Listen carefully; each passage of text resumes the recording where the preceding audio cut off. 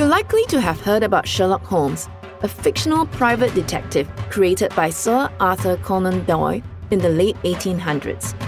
You may have watched the 2009 movie, directed by Guy Ritchie, starring Robert Downey Jr. as Sherlock and Jude Law as his able assistant Watson. Or you may have drooled over Benedict Cumberbatch as Sherlock in a TV series that aired from 2010 to 2017. If that describes you, you're likely to be above the age of 20. Now, if you're between the ages of 8 to 16 and live in Singapore, you're more likely to know Sherlock Sam, Singapore's greatest kid detective.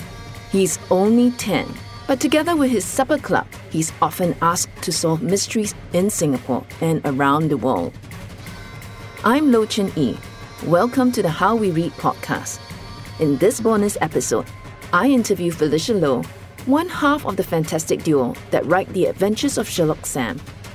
Together with Adan Jimenez, husband, fellow comic reader, and co-creator, Felicia has authored 16 books about Sherlock Sherlock, aka Sherlock Sam.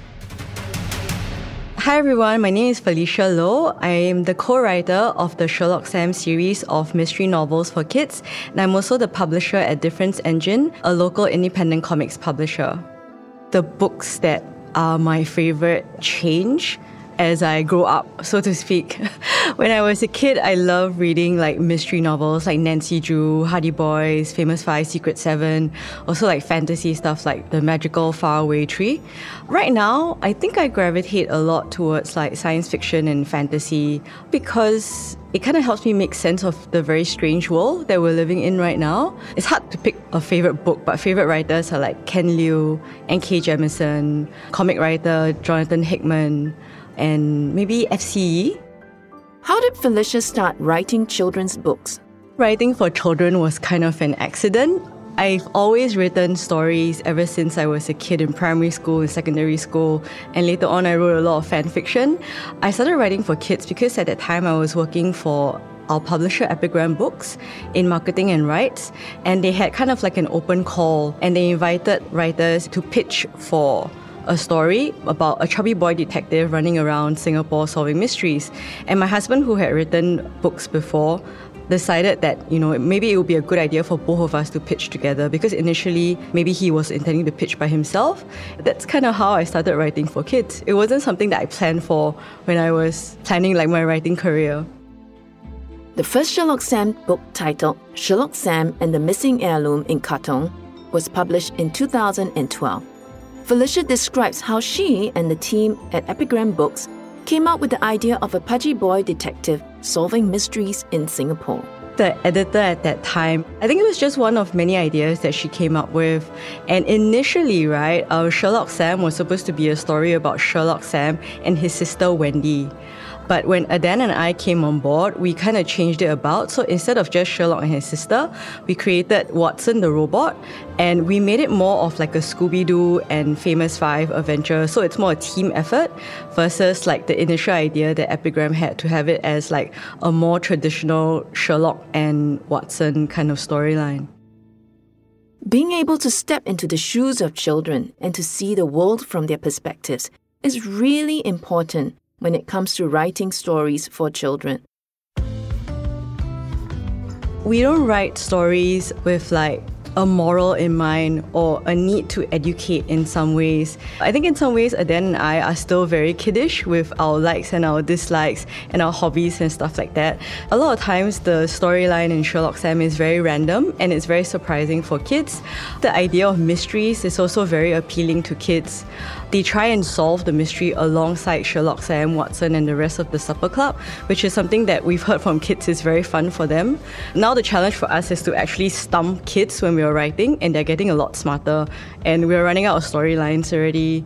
Kids don't articulate it this way, right? They don't really say like, oh, I can see myself in the stories.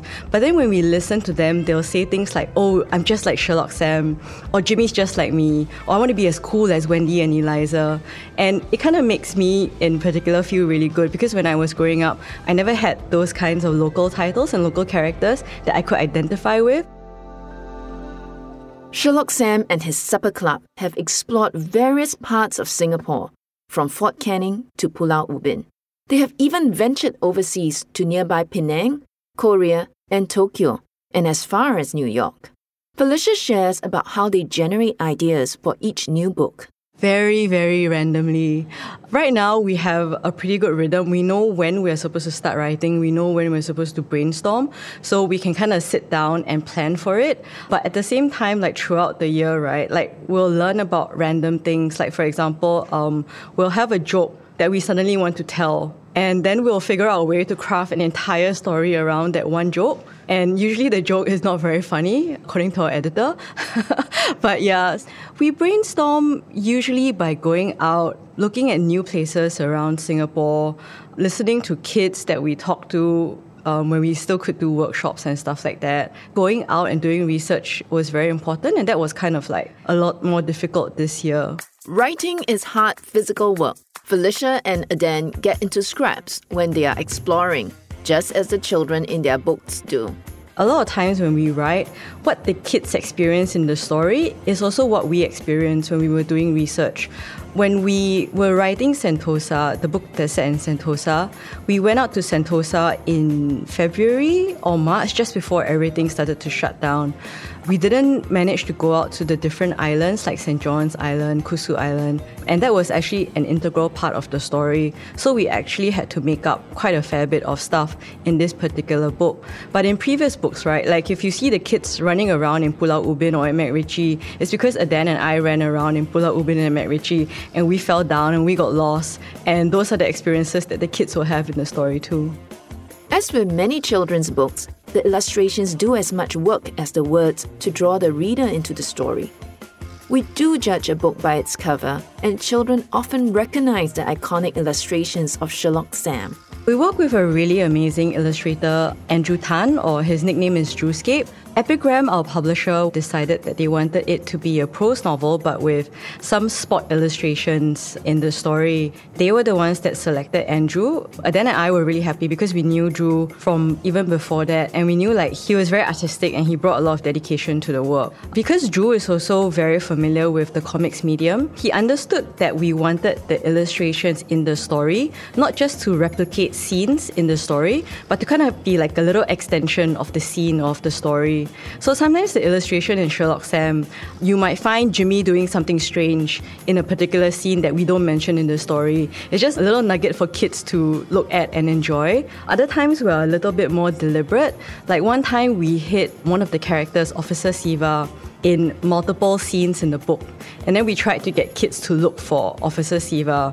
And Drew did a really good job. Sometimes all you see is like the edge of his shoe. Even though it's like 3 or 4 years later, we still get kids emailing us, asking us if they managed to find all the right instances of Officer Siva in that particular book.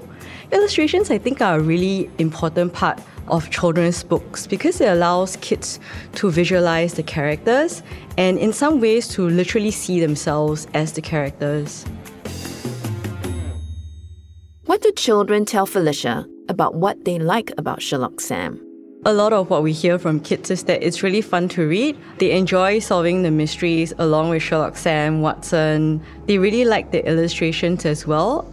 A lot of times kids identify with the way Sherlock looks or with the way the rest of the characters like act and behave as well.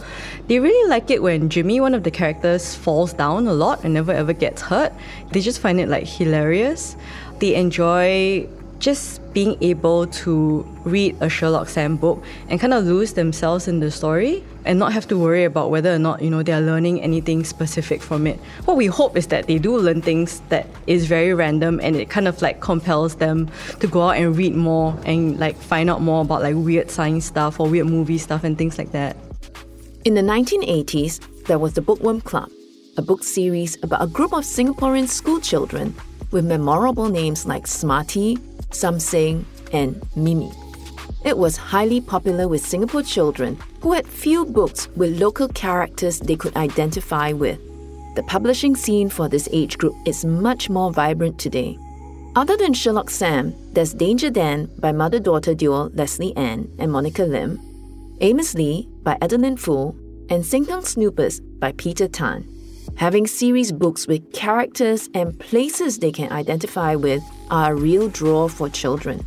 It's also a way for readers from other parts of the world to learn about Singapore. Beyond Nancy Drew and the Hardy Boys, The Secret Seven and Famous Five, I'm glad to say that Singaporean children can boast of their very own Made in Singapore, The Adventures of Sherlock Sam.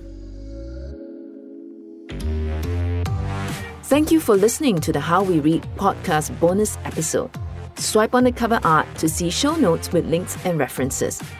We're available on all major podcast apps. Please subscribe to be notified of new episodes. For more information, please visit lowchenyi.com.